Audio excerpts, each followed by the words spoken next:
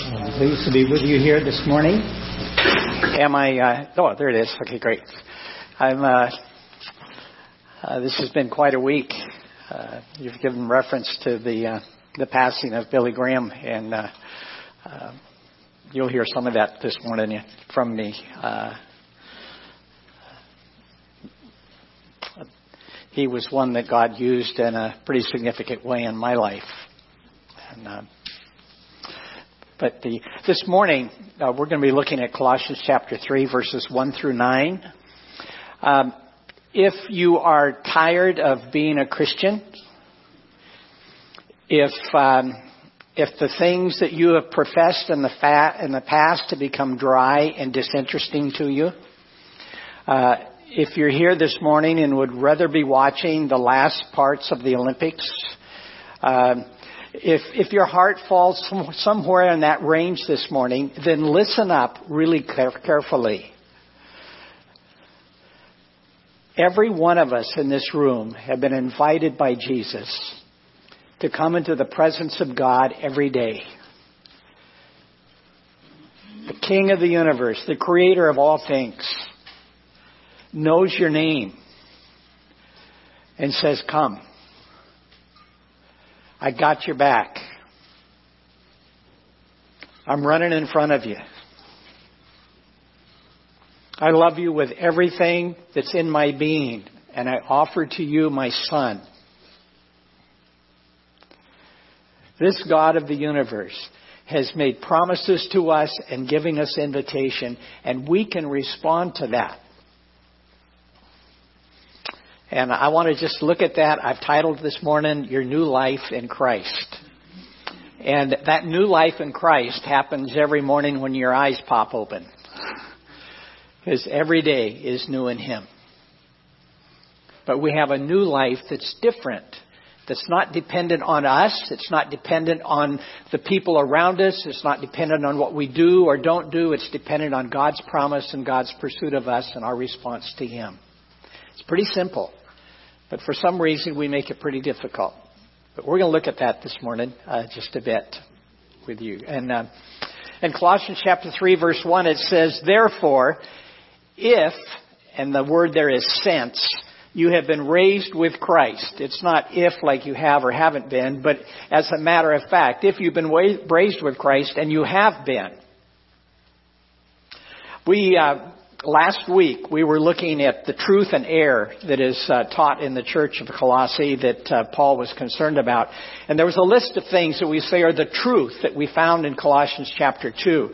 And among them are these. We have been made complete in Christ. We're already complete in Him. We're becoming not more complete, but we're becoming completed. But as far as God is concerned, everything that is necessary for us to have an intimate personal relationship with Him and a life that's effective in His behalf is already in us. We are complete now in Christ. I don't have to wait to become something else. That's a truth we found in chapter 2. That we've been set apart to Christ. We're regarded as very special, unique, and called upon to follow Him. We've been set apart from all around us and the world that we live in as unique, a representative of Jesus Christ in this world.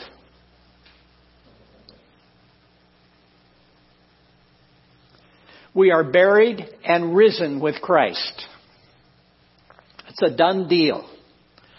When you and I come in faith believing that Jesus, when He died on the cross, paid the penalty for our sin, and we recognize our need for that forgiveness and grace of God in our life and receive what He's done for us, a lot of things happen in that moment.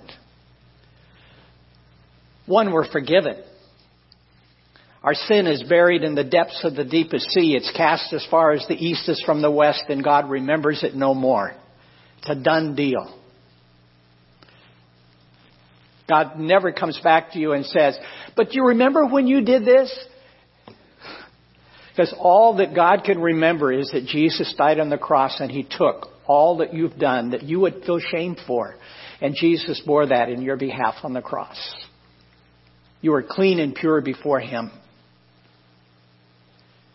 And we were baptized. And it's a picture of baptism in which we go down into the water and come up out of the water. We identify with His death and we identify with His risen Christ.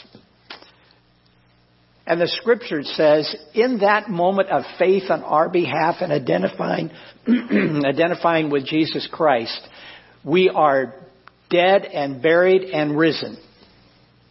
That's how God sees you and me today. We're new creations to Him.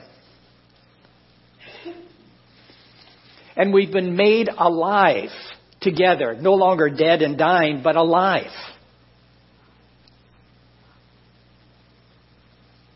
I have so much I want to say. I have gobs of stories from all of Paul's testimony and things in the Scriptures, but you don't have 5 hours today. So I won't do that to you. He forgave us of all our transgressions. He canceled our debt, any debt that we owe in duty to God or payment that would be due to God because of our own sinfulness. He's canceled that debt on the cross of Christ, and He's disarmed all spiritual authority. There's no spiritual being out there who can undo what Christ has done in our lives.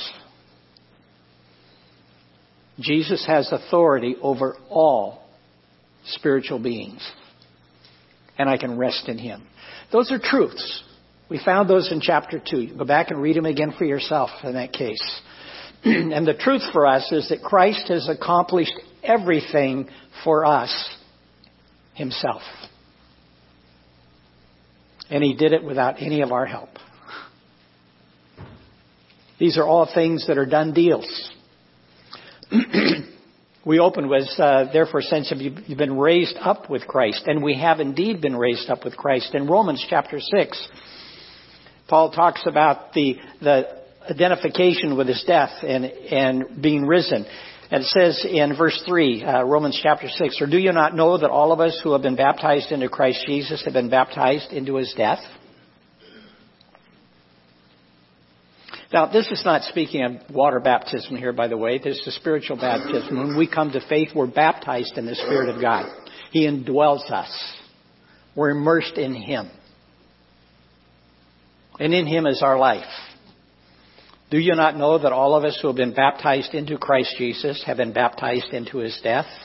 Therefore, we have been buried with Him through baptism into death, so that as Christ was raised from the dead through the glory of the Father, so we too might walk in newness of life. We're new creations. We have died with Him, and we have been risen with Him, and we now can walk in a new life. I'm grateful Scripture doesn't say we should walk in this new life. It says we can, because we are.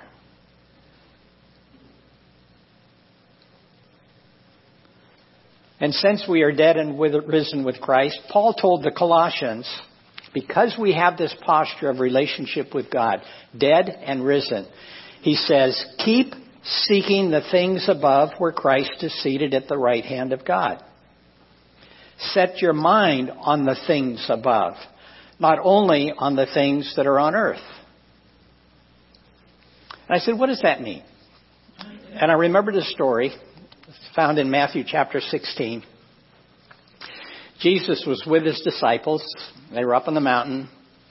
And he'd had some conversation with them. Who do you say that I am? And Peter said, thou art the Christ, the Messiah, the Son of the living God.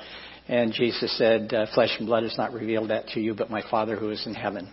God has given you insight to this. That was a pretty special moment for Peter. And then Jesus went on in that conversation to tell them that He was to suffer many things in Jerusalem, that He would be killed, and on the third day He'd rise again.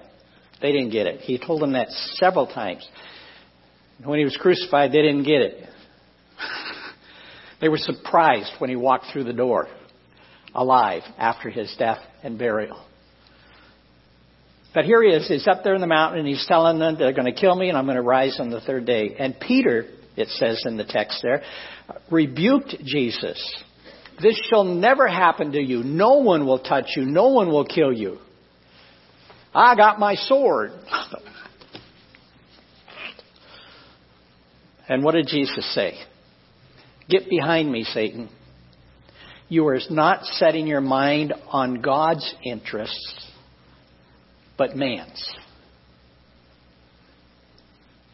There's a distinction between focusing my mind, attention, my trust, my faith, my dependence on God in contrast to on me or other people. God is sufficient for anything in our lives.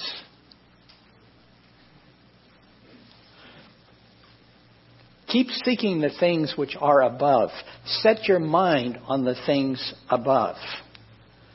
So I ask the question, what's above? What is it that I'm seeking? What is it that I'm setting my mind on? And this is a list I've created out of my head in Scripture. You're just going to have to trust me that every quote I've got here I can give you Scripture for. But just walk with me in this. What is above? Number one, God. His person, His presence. Seek Him. Set your mind on Him. Let Him be the first one you go to when there's a question in your heart and mind. Seek Him first and His kingdom, and all the needs of your life will be added to you. Matthew 6:33. What's above? God is. And what's above? Jesus, who is seated at the right hand of the Father. That's what it says in the text. Keep seeking the things above where Christ is, seated at the right hand of God. So where is Jesus? Well, by His Spirit, He's here present this morning. By His Spirit, He indwells you. But the picture we've been given here that Jesus now sits in the heavenlies and rules, seated at the right hand of the Father. And the picture of seated at the right hand is a picture of authority. Jesus said, all authority has been given to me in heaven and on earth. I have a task for you, therefore. Go and tell everybody. And don't be afraid, because I am with you always. I just quoted sort of Matthew 28:18 through 20. What's above? God, His person, His presence, Jesus. What's above is all authority. Well, who's threatening you? Jesus has authority over that person. What's the condition in your life, the circumstances of your life that are over your head, create fear in you all the time? Jesus has authority over that. His presence can work a miracle in your heart and your life and in your situations.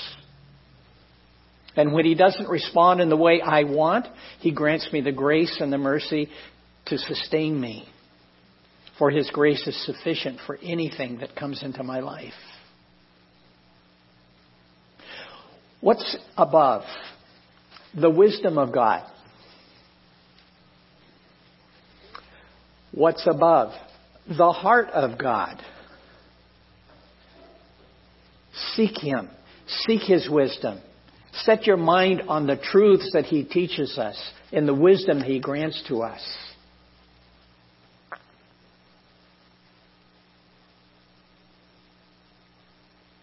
You're not going to a God of stone. You're going to a God of heart, and will, love, and compassion for you. What's above? Encouragement from God. Encouragement to step out and do something you're afraid of. Encouragement to hang on when everything's going wrong.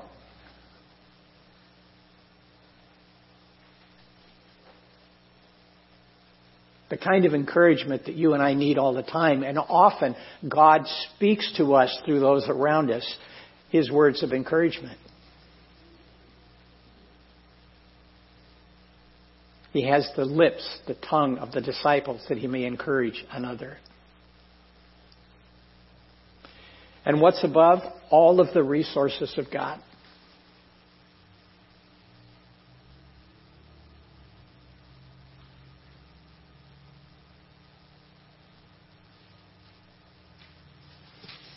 I remember as a high school kid, a college student, well, I don't have enough to do that. And somebody somewhere would give me this quote. Well, your father has all the cattle on 1,000 hills. And I said, I know. Could he slaughter one for me? But that is a truth. That whatever need there is in our life, God has the ability and the resources to meet us wherever we are. And He'll do it in a way that brings honor to Him. He'll do it in a way that will demonstrate His grace and His mercy in a great way. He takes pleasure in doing that for us.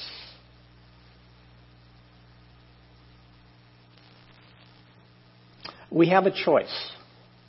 We can believe God and act accordingly. Or we can cross our hands and say, I don't know, I think my problem's bigger than that. I can come in faith or I can come in doubt. Paul's encouragement to the Colossians was, keep seeking the things above.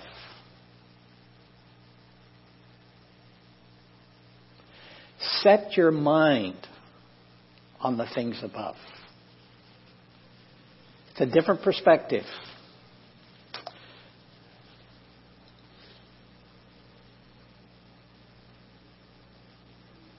I remember hearing a statement in my high school days. It's amazing the things that are coming back to me as I do this, because this is pretty close and dear to me in my life. But I remember someone saying, Ed, you're so heavenly minded, you're no earthly good. Well, I needed to hear that. Because though He tells me to seek that which is above and to set my mind on that which is above, He's planted me here with my feet on the ground. And He's got work for me to do as His ambassador and His representative. He's got work for me to do as a brother and sister in His family, to the sisters in my family.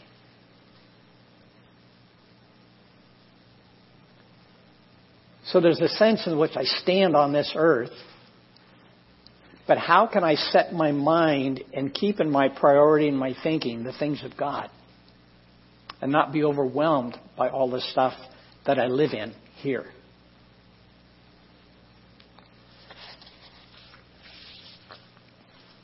So how do I seek God? Well, the first thing we have to do is acknowledge Him. Acknowledge that He's there. I give you this statement from Hebrews chapter 11, verse 6.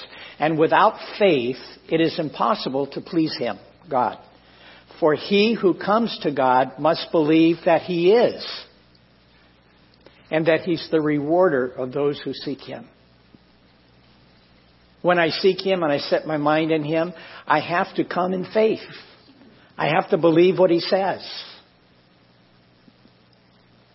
If I walk in doubt, things just don't happen in my life. It's like faith is the key that opens the door to all the resources of God in my life. Faith is the key that opens the door to my understanding of God and the world I live in from His perspective. I can have the book and read it, but without faith, it's just ink on paper. I come in faith and believe that He is, and that He's engaged and He's involved and He's responsive. He's the rewarder. So how do I seek God? I acknowledge Him first. And these are some things that have been helpful to me. How do I seek? I acknowledge God. I seek Him in His Word. I don't read the Word just to read the Word. I read the Word to find out who God is and where He's at and what He has to say and what does He want to say to me. A lot of what you get out of my mouth here are things that have passed through my head, my brain, my heart, because God's talked to me about them. I love speaking because I learn. I learn far more than you. I have more than you can endure. But I've loved it. It's just been a great and rich and rewarding time to seek Him in His Word. Another thing I found really important is that I learn how to pour out my heart to Him.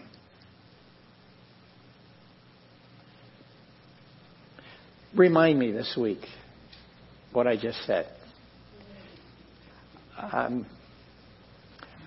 Ron and Vet asked me how my week went, and my response was it was chaotic.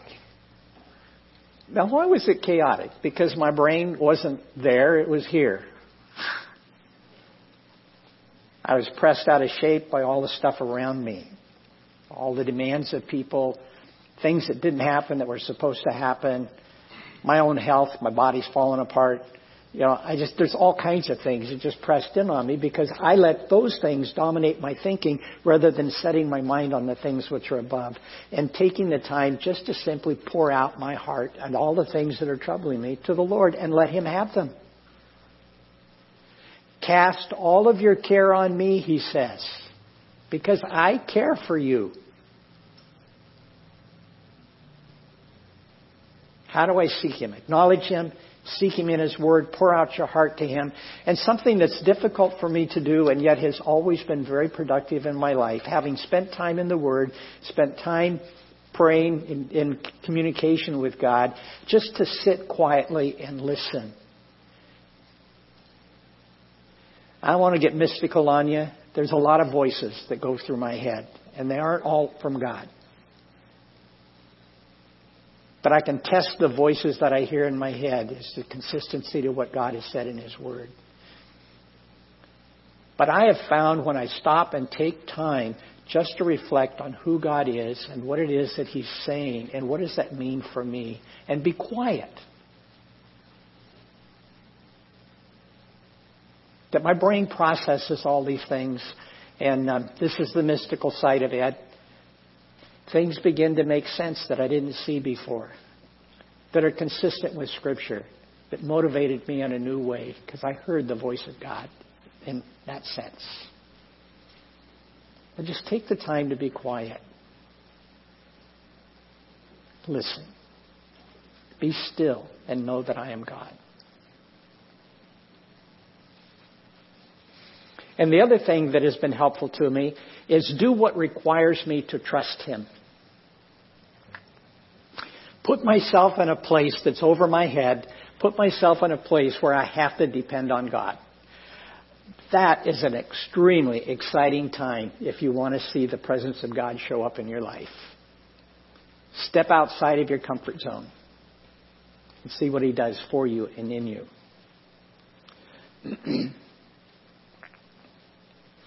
How do I set my mind above, on the things above? The first thing I would say to you is set aside time to be with God. You can do that. That's the discipline side. That's your response. Set your mind. Be deliberate in setting your mind apart. Set aside a time to be with God.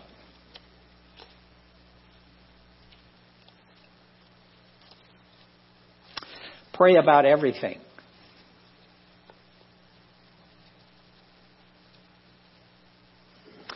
Take every thought captive.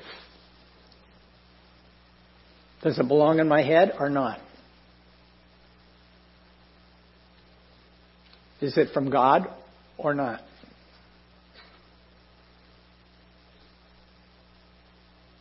We live in a very sensual society. I don't think I have to tell you that. You know what I'm speaking of. Can't drive down the freeway without seeing sex everywhere being marketed.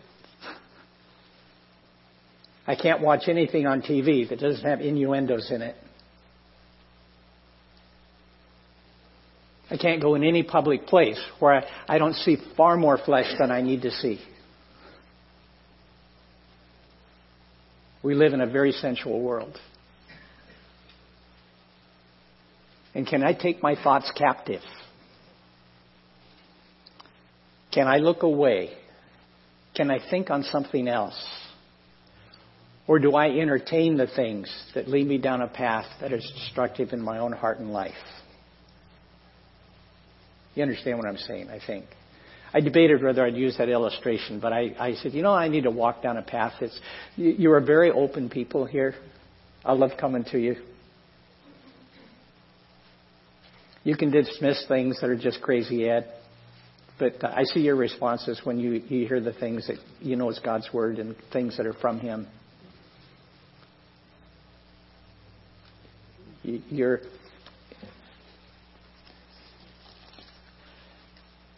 You've been dead and risen in Christ.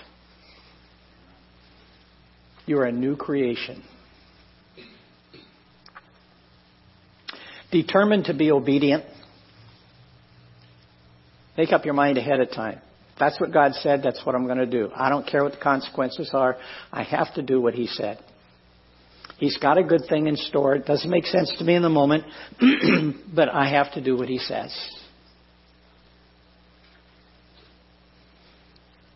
And this is a little ethereal in this sense, but the next one I says, aspire to know God.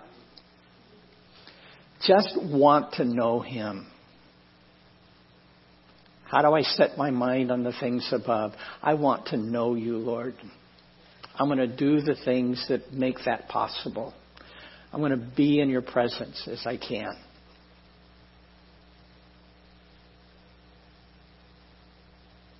And the last one in this, how do I set my mind on things above? Recognize and consider yourself dead here. Live your life as a dead man. Dead woman.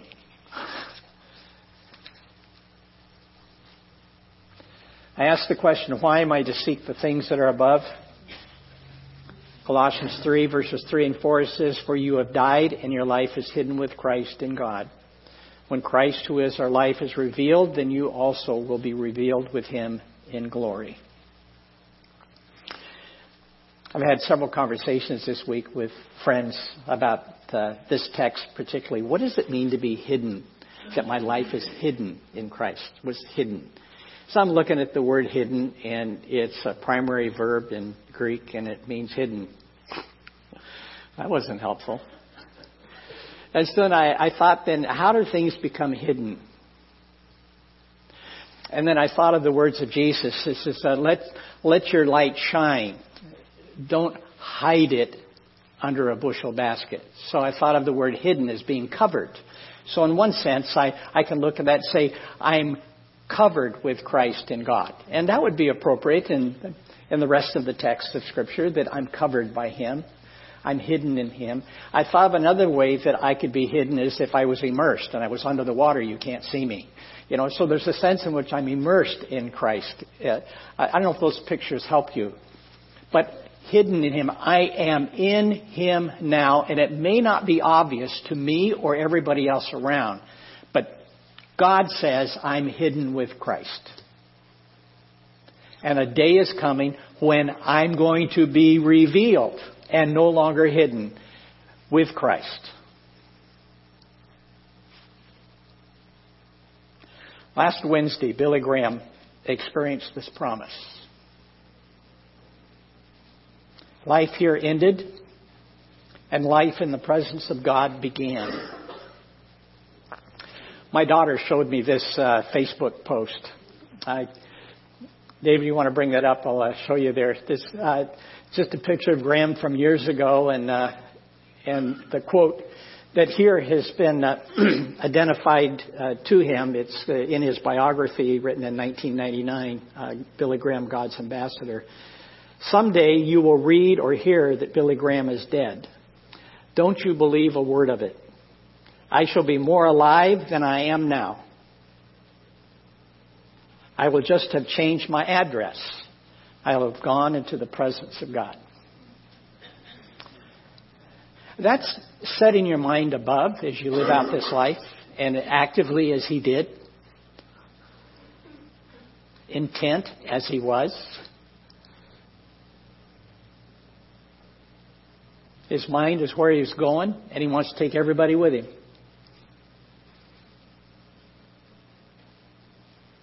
You may have heard that this is not a quote from Billy Graham. It's actually been plagiarized. It came first from D.L. Moody. I just thought I'd tell you that in case I'm the first one. You can know the context. The statement that D.L. Moody is recorded in his biography. It was published in 1990. He was long gone. But in 1990, there was a quote in there that was very similar to this quote that Graham is in his biography. But not the same, but similar. And it is likely that Billy Graham adapted Moody's statement and made it his own. And it is a truth that's known in any of the biographies, and anybody, as you're probably hearing, that D.L. Moody was the one man that he sought to follow and be the same. Many of the things that Billy Graham did in his years of evangelistic ministries and things, he patterned after what he learned from D.L. Moody.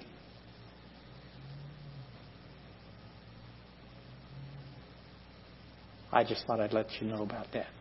Graham admired Moody.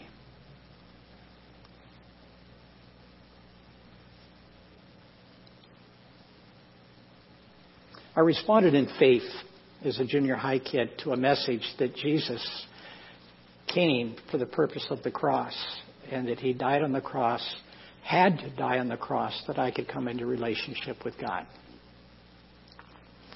And I remember there was an invitation given that morning for people to respond. And I didn't understand a whole lot of things, except I knew in my heart and my life, I said, God, I'm really sorry that you had to do that for me. I didn't have a lot to confess. I didn't see myself as a really bad kid. I was a goody two-shoes. If that means anything to somebody.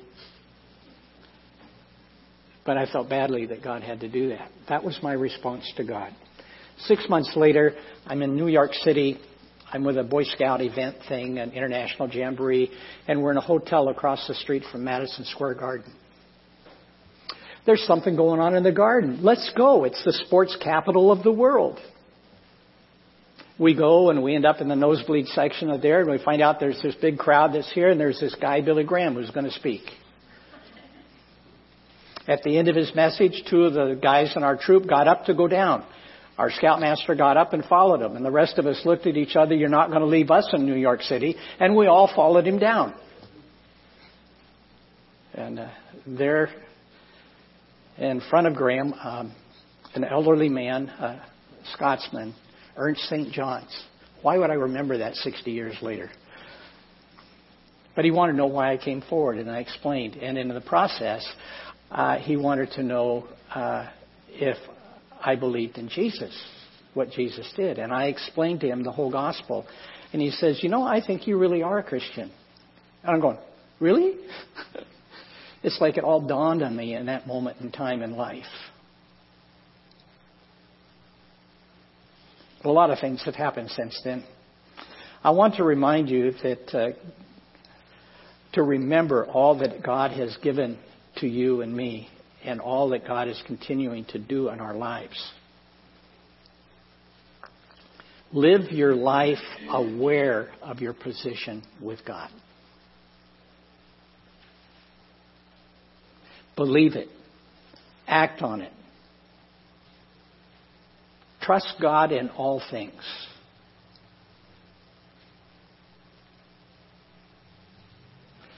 A day is coming when you will stand in His presence. Get to know Him here. You don't want to meet Him as a stranger.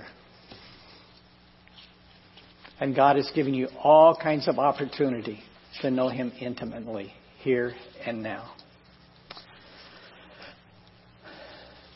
I was wondering how I was going to cover everything that I wanted to share with you this morning. And I'll do it next Sunday. So keep your notes. It'll be the second half of your page, or maybe it's the second 2/3. I'm not sure. But where I'm going to move with you next week is to look at this in verse 5 of Colossians 3. Therefore, consider the members of your earthly body as dead.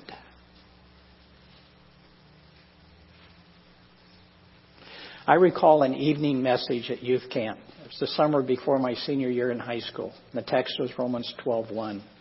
Therefore, I urge you, brethren, by the mercies of God, to present your bodies a living and holy sacrifice acceptable to God, which is your spiritual service of worship.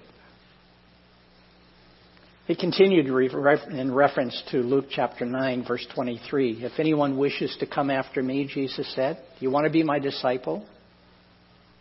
He must deny himself, take up his cross daily, and follow me.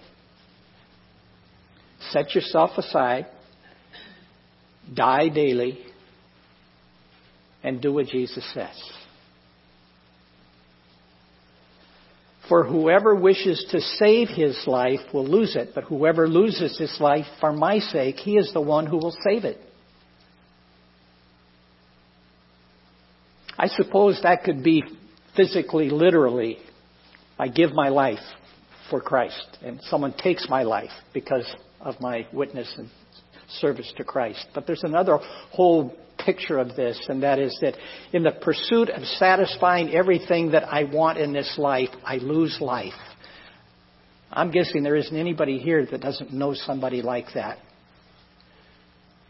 Accumulating, establishing security, being in control, everything's about me, and they don't have a life.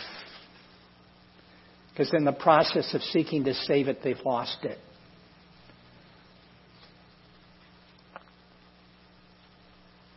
The next verse is, for what is a man profit if he gains the whole world and loses or forfeits himself? That was the message I heard on a Friday night. Saturday afternoon during our free time, I climbed the mountain behind the camp, the lodge and the lake that was there. And I was up on the slope of the hill, and I was on a rock, probably, I don't know, maybe 6-8 feet in diameter, that was in the hillside. It was a flat rock, and the hillside came down, and I was sitting on top of this flat rock, looking out over the lake, and I could see the camp down below. And I had a time just talking to God about what I heard the night before, about presenting my body as a living sacrifice. I had a little 3-ring notebook tablet, and I had a pen, and I wrote a pledge to God.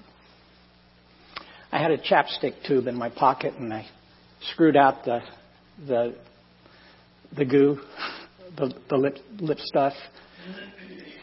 And I rolled up my piece of paper that I wrote a pledge to God, and I stuffed it into the chapstick tube. And I laid it in the middle of this big flat rock.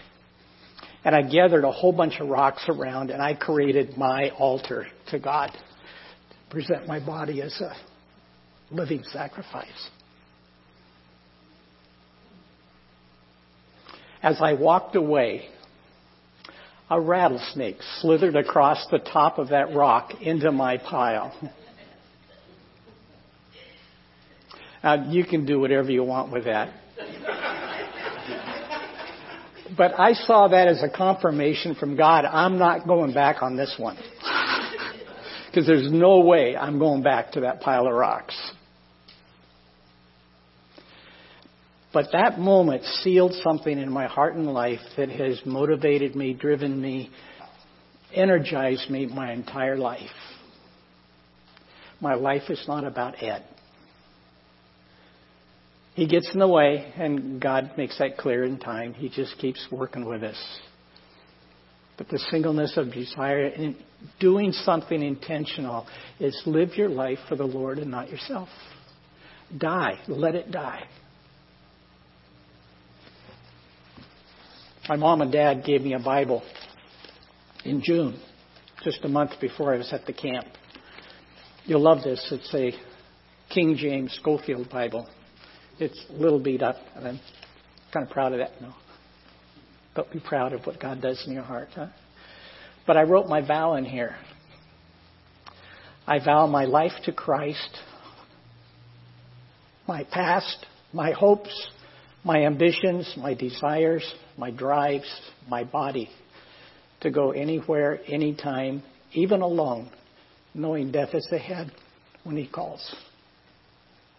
I tried to make it as complete as I could in my brain at that point in time in life. And I just said, I'm done. God, it's yours.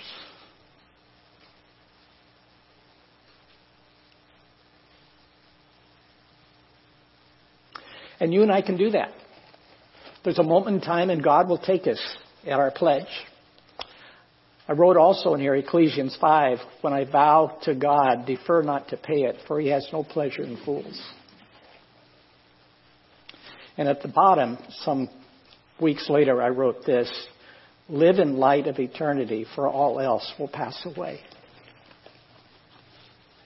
I'll see you next week, and we'll talk a little bit more about what does it mean to be dead and alive. Lord, we thank you for being with us. Thank you for your grace and your mercy in our lives, for calling us to yourself, for making us new, and continuing to make things new in us. Lord, we're just grateful. Help us in our doubt, Lord. Help us in the difficulties of our life that are bigger than us, that they're not bigger than you. We just love you, Lord.